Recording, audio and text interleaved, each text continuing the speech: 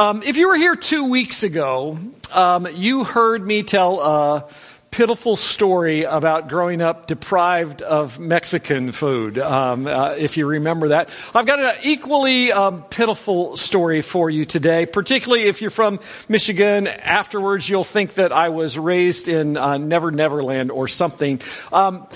Here's the deal. When I was growing up, I grew up in Ohio, and my grandfather had a farm in southern Ohio. And so in November, I'd go with my dad and my uncle and with my brothers-in-laws, and we'd always go to Grandpa's farm and go hunting. We'd hunt for rabbits and pheasant and quail. More times than not, we didn't really get anything. We'd just walk in the farm.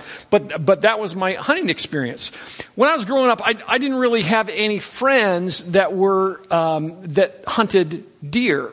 And so it was that just the closest I ever got was going someplace where I saw a deer head mounted on the wall. That was really just kind of it. We moved to Maryland a long time ago and became really good friends with our neighbors across the street. Our families kind of joined together. Their daughter was like a part of our family, and my buddy Joe actually had a place out in West Virginia, a couple hours outside of Washington D.C., that he would go with his buddies and hunt every year. And he'd always take deer with a rifle. He'd take deer with a bow. He'd bring all kinds of stuff back. And he would say to us, "Oh, I got venison. You want some venison?" And Deb and I would say, "No, thanks." And Joe would say, "No, it's really good. You just got to taste it." And we'd say, "No, that's really okay." But they were really good friends. And so one fall, we're eating together, and Joe brings over some chili and says, "You got to try this chili. It's venison chili." And I love Joe. Joe's my buddy, so I humor him. And Deb finally took a little bite, and she said, "Joe, never bring that to my house again, please." It was like, not at all. I ate a little bit, and it was kind of okay. It was very gamey, and it stayed with me longer than I wanted it to. It just kind of there. Joe would all the time say, "Oh, you want venison?" "No, not at all." So for the next 20 years, venison not even an option really in our house. Even we knew people who had it. So we moved to Michigan, and we're up at the cottage. And our next door neighbors at the cottage, all of them hunt. The kids all have gotten deer. Dad's got deers. They've got the pictures on Facebook, the whole deal. So we're up there one day, and Scott and Jenny come over and say, "Hey, have you guys had dinner?" And we say, "Well, yeah, we had something." He said, "Oh, I have some venison sirloin tips coming off the grill. Do you want some?" And Deb said, "No, thank you." It was kind of quick. And I said, "Oh, I like Scott and Jenny. Yeah, I'll try some. Just a taste, I'll try some." So they brought me some over, and I ate it, and I thought, this is really good stuff. And so we began this process that, if I can say it, kind of what happens now when they have a whole host of people at their cottage and they're doing sirloin tips. I just happen to be around, and what doesn't get eaten, I end up having a plate of, which is kind of fun. So a couple of weeks ago, somebody here at North Point, Jeff Pollock, calls me on the phone. He says, "Hey, do you guys like venison?" And I said, "Deb, not so much at all. But yeah." And he said, "I've got some sirloin venison steaks that I'd love for you to have. And I got some hamburger." And I said, "Go ahead and bring it." And so in the last couple of weeks, I have cooked, I grilled venison sirloin steaks, and we had them for dinner 2 different times.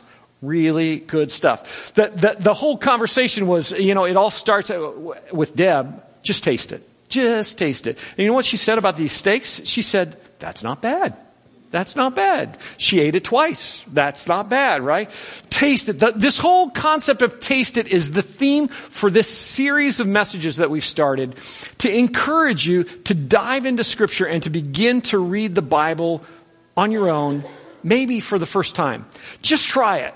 Just try it a little bit, taste it, and see what happens. We've issued kind of a 90-day challenge, a double dog dare challenge to say we want to challenge anybody who can to read through the entire Bible in 90 days. It's going to take somewhere between a half hour and 45, 50 minutes a day to do that. We got a whole bunch of people who are doing that, and I just want to say to you today, if you've started that, keep it up. Even if you're behind, don't get discouraged. Maybe just jump into where we are today and kind of catch back up and go from there.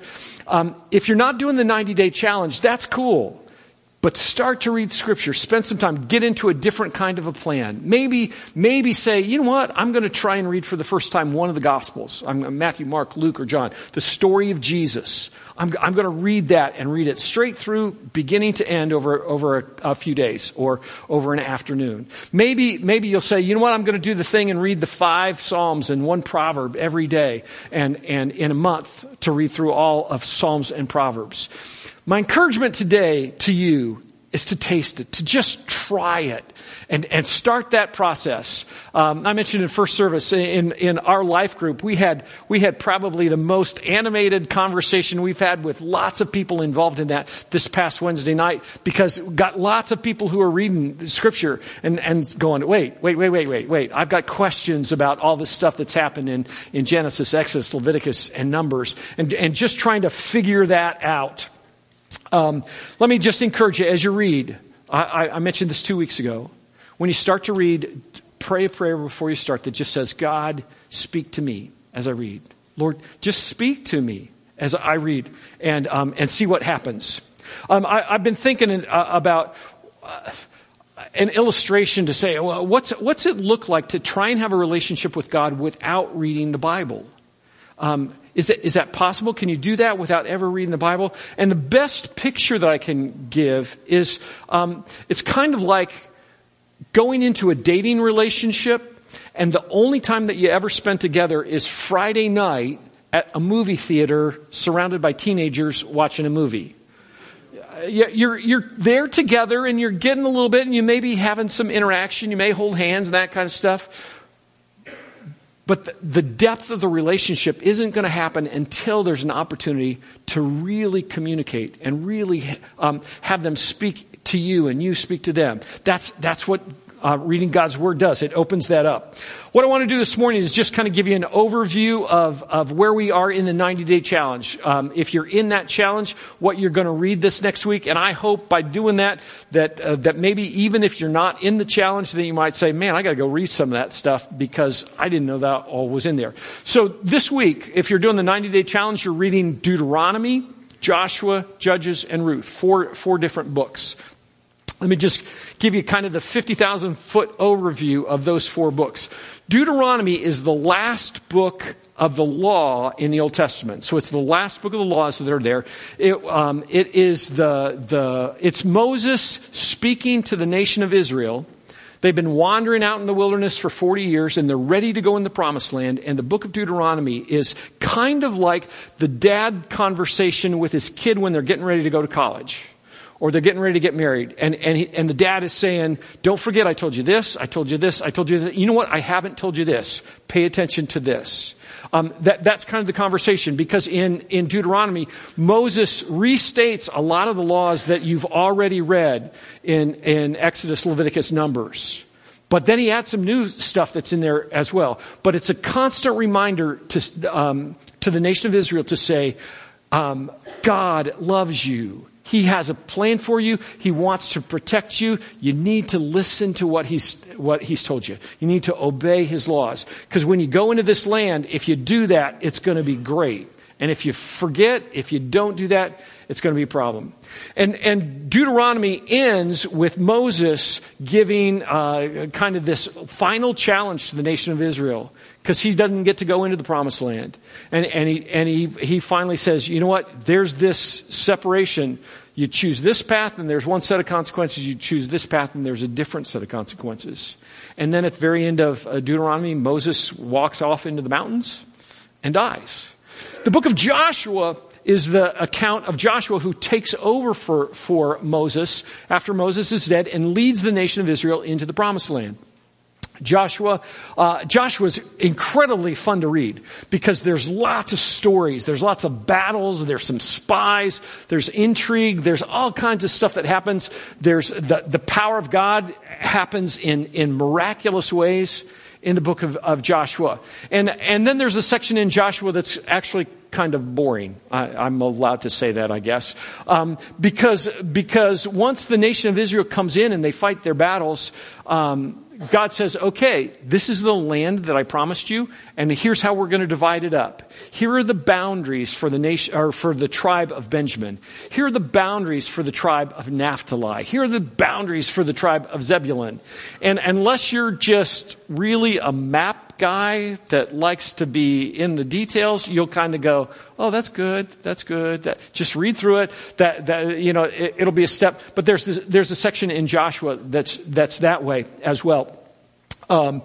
There's some incredible things that happen in Joshua. There's spies that go into a city, and a prostitute saves the spies and ultimately encourages them. Really, really cool thing that happens there. And then Joshua finishes with Joshua giving this closing challenge to the nation of Israel as he's ready to die, to say, you know what, there's choices. If you choose this way, there are consequences. If you choose this way, there are consequences as well.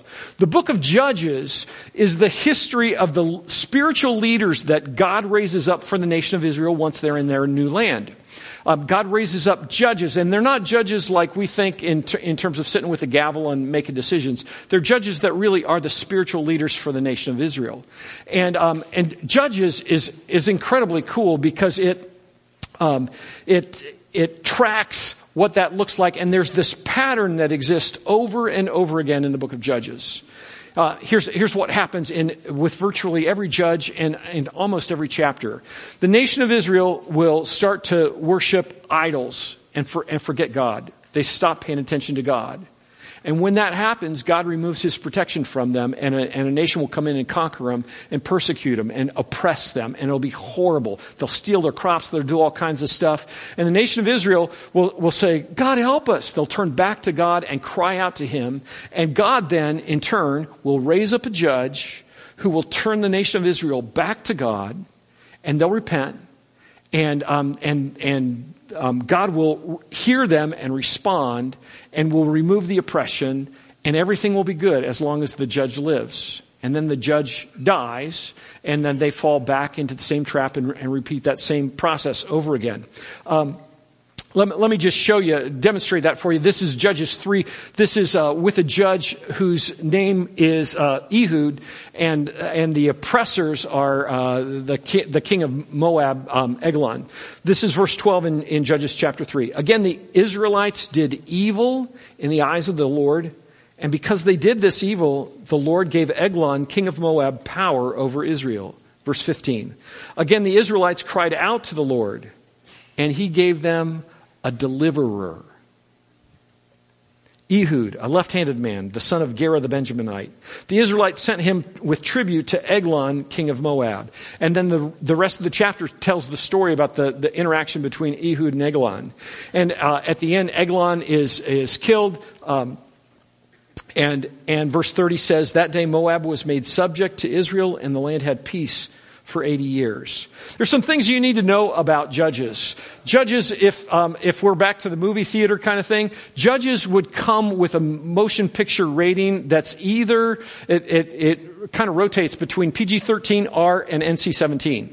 Because in Judges, there's some stuff that's incredibly graphic and gory and horrible in terms of the stuff that happens. As a kid who grew up in church, adolescent boy, Judges was like, I'm all about this, because it was battles and fighting and blood and gore, and then stuff that I just didn't really grasp what it was talking about at that point in time. But now as an adult, when you read it, you think, man, they were a mess. They were just so far from God, so far from what's right. There's all kinds of drama and intrigue in Judges. Judges starts with a king who when he wins his battles and takes over other kings, he cuts off their thumbs and cuts off their big toes. and makes them hang around the palace because they can't do anything. They can't run away. They're dependent upon everybody. Just a weird kind of thing. There's a story about this guy. Ehud and Eglon is actually the story. The king, Eglon, is just incredibly fat, like rolls and rolls of fat. And Ehud comes from God and goes to see him, and he hides a dagger on him. And even though they frisk him, Eglon's servants don't find it. And so Ehud goes in to see the king in his chamber and takes out the dagger and stabs him and kills him. And Eglon is so fat that his fat rolls over the dagger and it sticks in him and you can't see the dagger. You didn't know that was in the Bible, did you? It's very interesting stuff. And then to make the rest of the story that's just as kind of incredible, when Ehud leaves, he tells his servants, you know what? He's in there going to the bathroom. And so his servants, Ehud escapes, and his servants leave him there thinking, man, he's going to the bathroom for a really, really long time. But he's a big guy, so, who knows? And so Ehud ends up escaping and getting away, and Moab is defeated because Eglon is dead. There's just some really interesting stuff that happens in Judges. In another story that's there that we'll talk about in a little bit, there's this guy who's oppressing Israel, and they do battle, and he's trying to escape from the Israelite army, and he runs and hides in this tent, and this woman talks him into just resting there, and he lays down on the ground and falls asleep because he's so exhausted. And while he's sleeping on the ground, the woman takes a stake out and drives it through his temple into the ground to kill him. Really interesting stuff, right? The Bible's all nice, good, really interesting stuff. There's the story in Judges about the Israelite army that gets pulled together to go into battle, and that has 32,000 soldiers. And God says, that's way too many, because I'm the one who's going to win the battle for you. And so God reduces the army from 32,000 to 300 men. And those 300 men defeat an army of 135,000 soldiers. The power of God is on display in Judges in an incredible way. There's a story of a judge who kills a lion with his bare hands. And then in really the NC-17 part of Judges, the last few chapters, there's the story of a gang rape that's fatal, that lasts an entire night, that ultimately the woman who is raped dies. And as a result of that, They carve up her body and send it to the 12 tribes of Israel, a different piece of her body, to 12 different places, to say, this cannot go on anymore. We cannot continue to live this way. And the nation of Israel comes together and cleans house at that point in time. The big theme that's there in Judges, the big theme is that the nation of Israel turns their back on God. They begin to worship the idols that are around them. And God removes his protection, and they end up in a mess. They end up oppressed. They end up beaten up. They end up almost destroyed. And then they turn back to God. And when they turn back to God, God responds and rescues them, provides a way out. And then they live in harmony as long as they're serving God. That's the big theme that's there in Judges. There's one other thing that I think that's there that I want you to, if you're reading this week, to see. And it's this. God gave very specific instructions as they moved into the promised land that the nation of Israel should eliminate, eradicate, wipe out all their enemies. That they should just get rid of the people out of that part of the country. And they don't. And God says, you know what? Here's what's going to happen. If you don't drive those people out, you're going to get sucked into their idol worship. You're going to begin to think like they do. You're going to begin to value the same stuff they do because you're intermingled among them.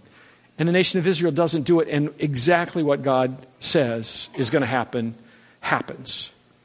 The biography of Ruth is a completely different type of story from the book of Judges. Ruth is this story about this woman who's widowed, who's faithful, who God in her life does some stuff that's upstream of the story of God, of what's going to happen. Ruth ultimately becomes the great-grandma of Israel's most famous king, King David. It's a story of her commitment to her mother-in-law. Even in the midst of incredible grief and poverty, and the fact that God brings what the scripture call a kinsman redeemer. God brings a person in to redeem and save Ruth and restore her in a way that's incredible. That's the story of Ruth. Two things I want to just kind of share as we dive a little bit deeper into those four books, in particular into the book of Judges this morning. Before we get there, let me just say this: when you read those four books from the Bible, one of the things that is striking when you really think about it is this: the impact of women in God's story is absolutely revolutionary in history.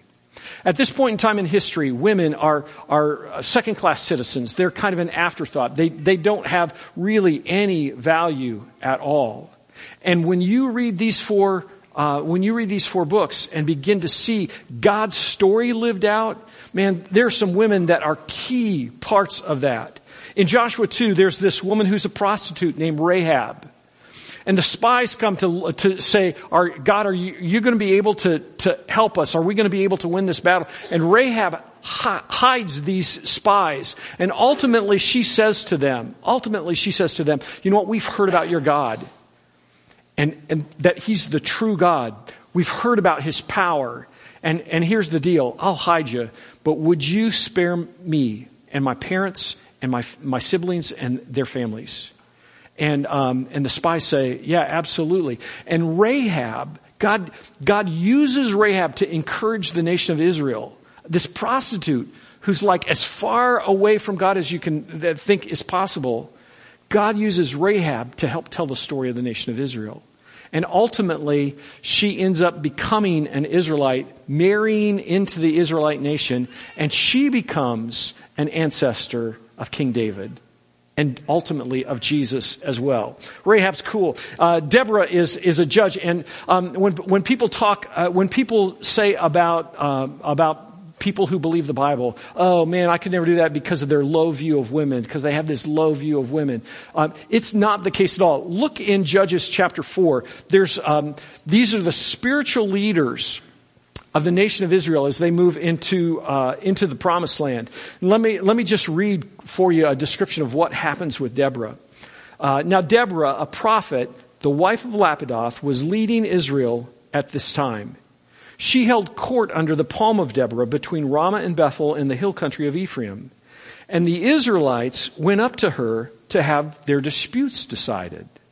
Deborah is like the chief justice of the Supreme Court. She has all the power to decide what happens within the nation. Deborah sent for Barak, son of Abinoam, from Kadesh in Naphtali, and said to him, the Lord, the God of Israel, commands you, go take with you 10,000 men of Naphtali and Zebulun, soldiers, and lead them up to Mount Tabor. I will lead Sisera. Sisera is the bad guy, the king that's oppressing him, the commander of Jabin's army, with his chariots and his troops to the Kishon River, and give him into your hands. Barak, her general, says, look, Deborah, if you go with me, I'll go. If you don't go with me, I won't go. And Deborah says, certainly I'll go with you.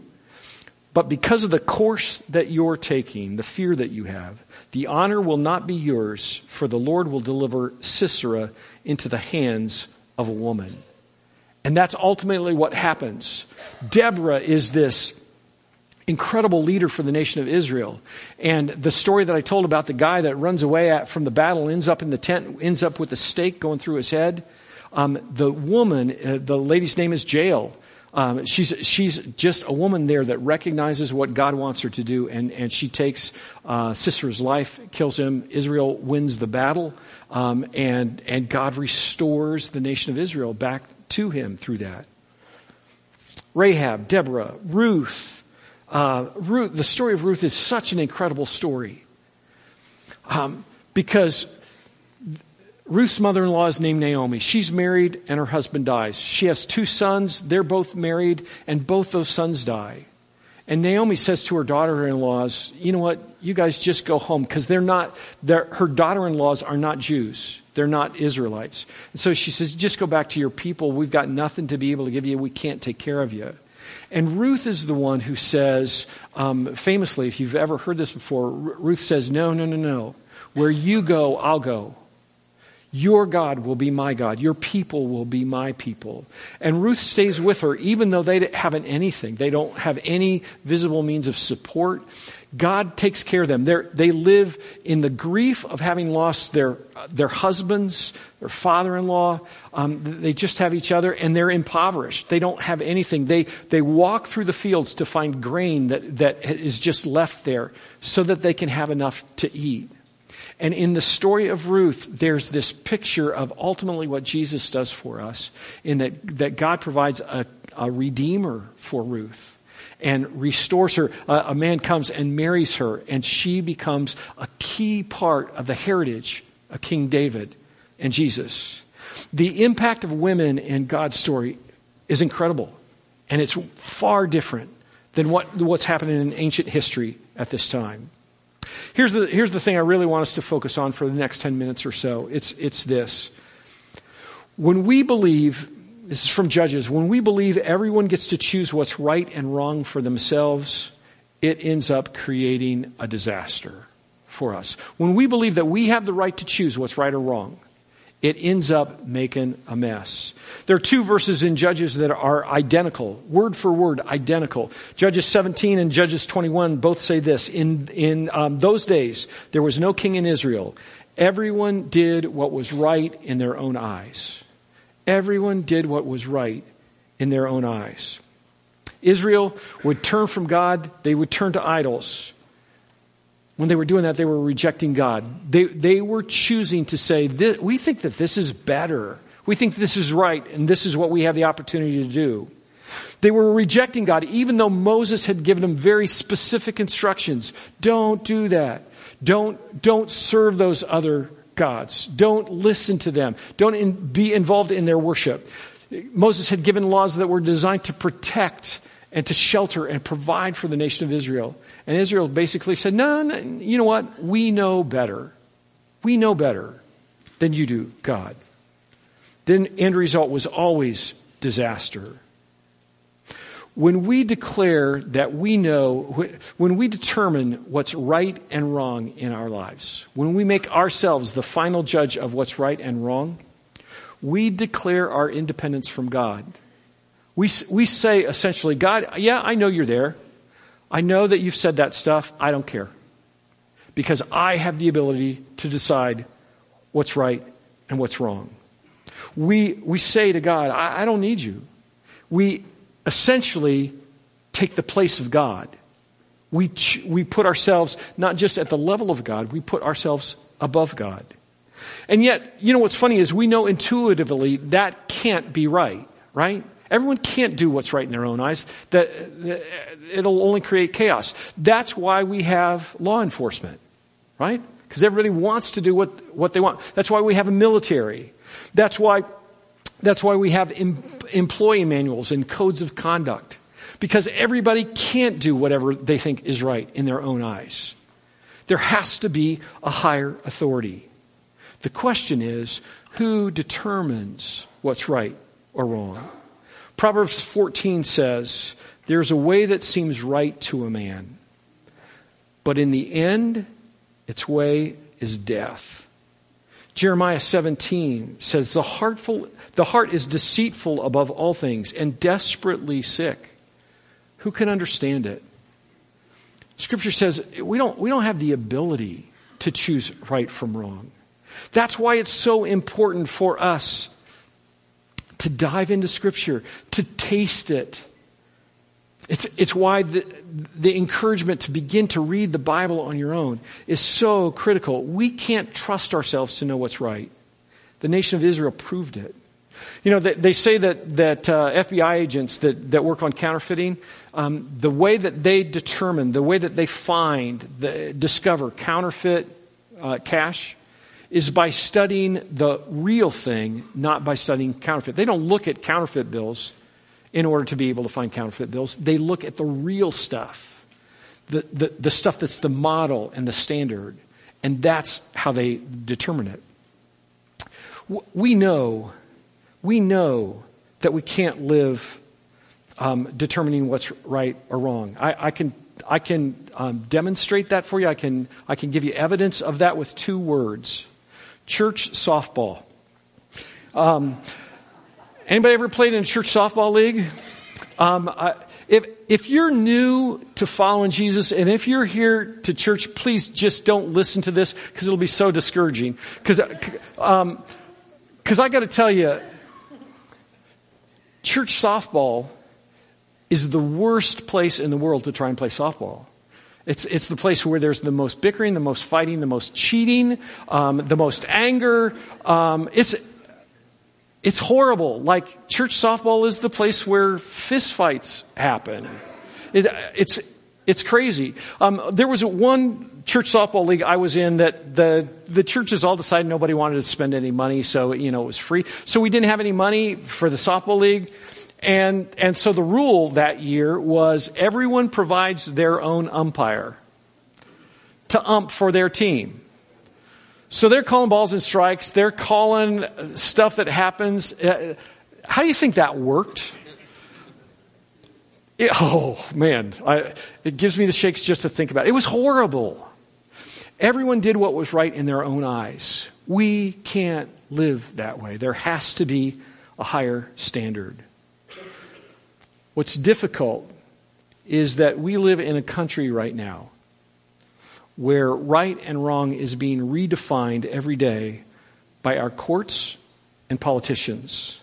The values of our culture have changed dramatically in a generation, and even probably more rapidly in the last 5 years. Johnny Erickson Tada said this, "And gradually, though no one remembers exactly how it happened, the unthinkable becomes tolerable, and then acceptable, and then legal, and then applaudable." Understand this: when you embrace our culture, when you say, I want to assimilate our culture that we live in, the lines for what it means to follow Jesus gets incredibly blurry. We get lost in trying to sort that out. Because the measure of what's right and wrong cannot be determined by culture, but by what God says in His Word. Where there is clarity, we cannot hedge, no matter what culture says. I love this quote from Anatole France. I've used it for a whole bunch of years. If 50 million people do a foolish thing, it is still a foolish thing, right?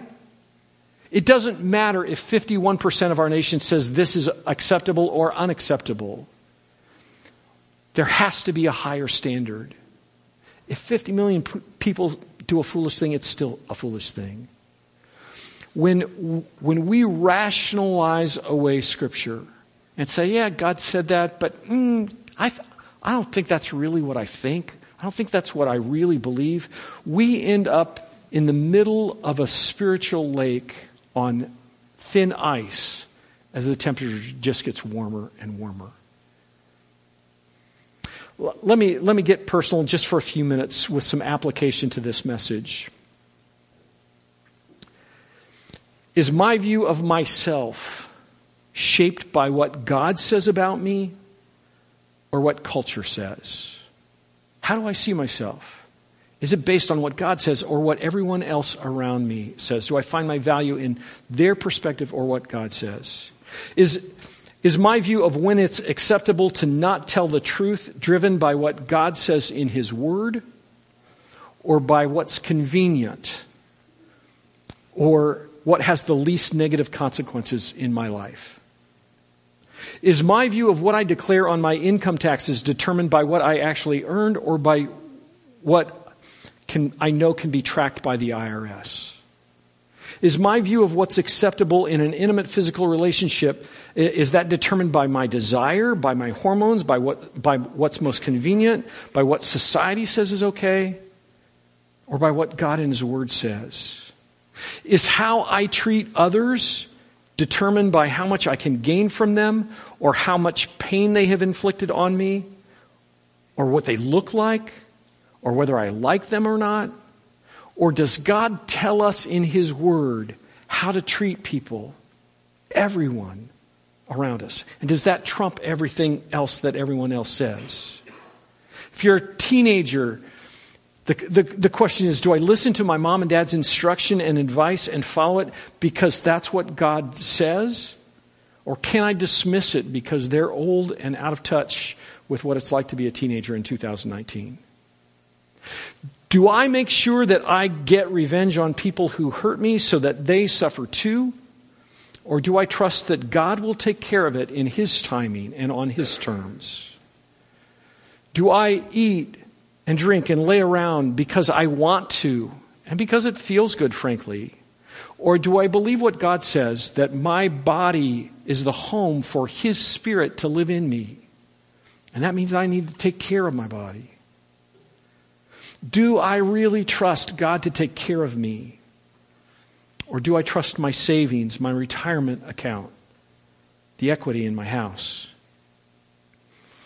At the core of this idea that everyone did what was right in their own eyes is a belief that we can define what sin is. We can determine that.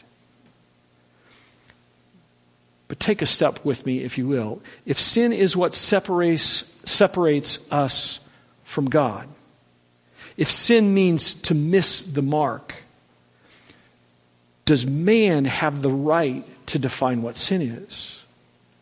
Or does God, who's holy, does His word win? If we're serious about following Jesus, about being changed by Jesus, about being committed to the mission of Jesus, we have to be serious about knowing Him. And the way that we know Him is through His word. We don't have the freedom to determine what's right or wrong. Jesus, just literally hours before he was crucified, was praying for His followers. He was praying for us. And Jesus said, sanctify them, make them holy by your truth. Your word is truth. The whole idea that we get to choose right and wrong, that we get to decide what's right and wrong, frightens me. Because I know that one day we will all stand before God. And we will give an accounting for our choices. We will try and explain why we chose to rationalize away the truths that were clear in God's word. It reminds me of the famous quote by Abraham Lincoln about lawyers. He who represents himself has a fool for a client. So what do you do with today's message? What are your action steps? This series is designed to really encourage you, to drive you to read in the Bible, to get to hear directly from God's word. So do that. Dive into some kind of reading program. Jump into the 90-day challenge. Read one of the Gospels from beginning to end. Read five Psalms and a proverb every day of the month.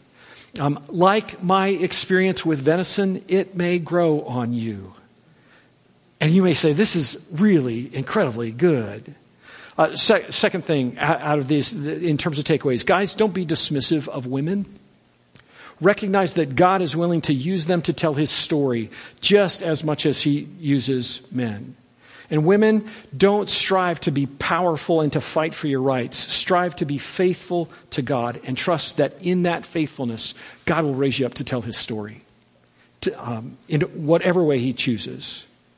The third thing is this: don't accept what society says to determine what's right or wrong. Beware, beware, beware when you hear yourself say, or when you in your mind think, I know what God says, but we've said each week that we need to be looking for where Jesus is in the middle of God's story. And let me just say, in Deuteronomy, Joshua, Judges, and Ruth, Jesus is there paving the way. There's the picture in Ruth of the kinsman redeemer, the one who redeems, who takes us out of our poverty and fixes everything, restores us into relationship. Jesus is there. Jesus is there in Deuteronomy, in those laws that are designed to protect us and keep us holy and designed to help us live in harmony with the people around us. Jesus is there. Jesus is there in Joshua and Judges when there's this clear command to say, you know what? Get all that junk out of your life because it'll be a trap. It will ensnare you. Jesus is there. The bottom line is this. We all have to decide what we're going to do. We all have to decide whether we believe we have the right to determine what's right or wrong. Let me just close with these words that Moses gave the nation of Israel as they're ready to enter the promised land. See, I set before you today life and prosperity, or death and destruction. For I command you today to love the Lord your God, to walk in obedience to him, to keep his commandments, decrees, and laws. Then you will live and increase, and the Lord your God will bless you in the land that you're entering to possess. But if your heart turns away, and you are not obedient, and if you are drawn away to bow down to other gods and worship them, I declare to you this day that you will certainly be destroyed. You will not live long in the land you are crossing the Jordan to enter and possess. This day I call the heavens and the earth as witnesses against you that I have set before you life and death, blessings and curses. Now choose life, so that you and your children may live and that you may love the Lord your God. Listen to his voice and hold fast to him. Joshua, as he's ready to die, gives his final charge to the nation of Israel as well and says this: Now fear the Lord and serve him with all faithfulness. Throw away the gods your ancestors worshipped and serve the Lord. But if serving the Lord seems undesirable to you, then choose for yourself this day who you're going to serve. But as for me and my house, we will serve the Lord. Let's pray.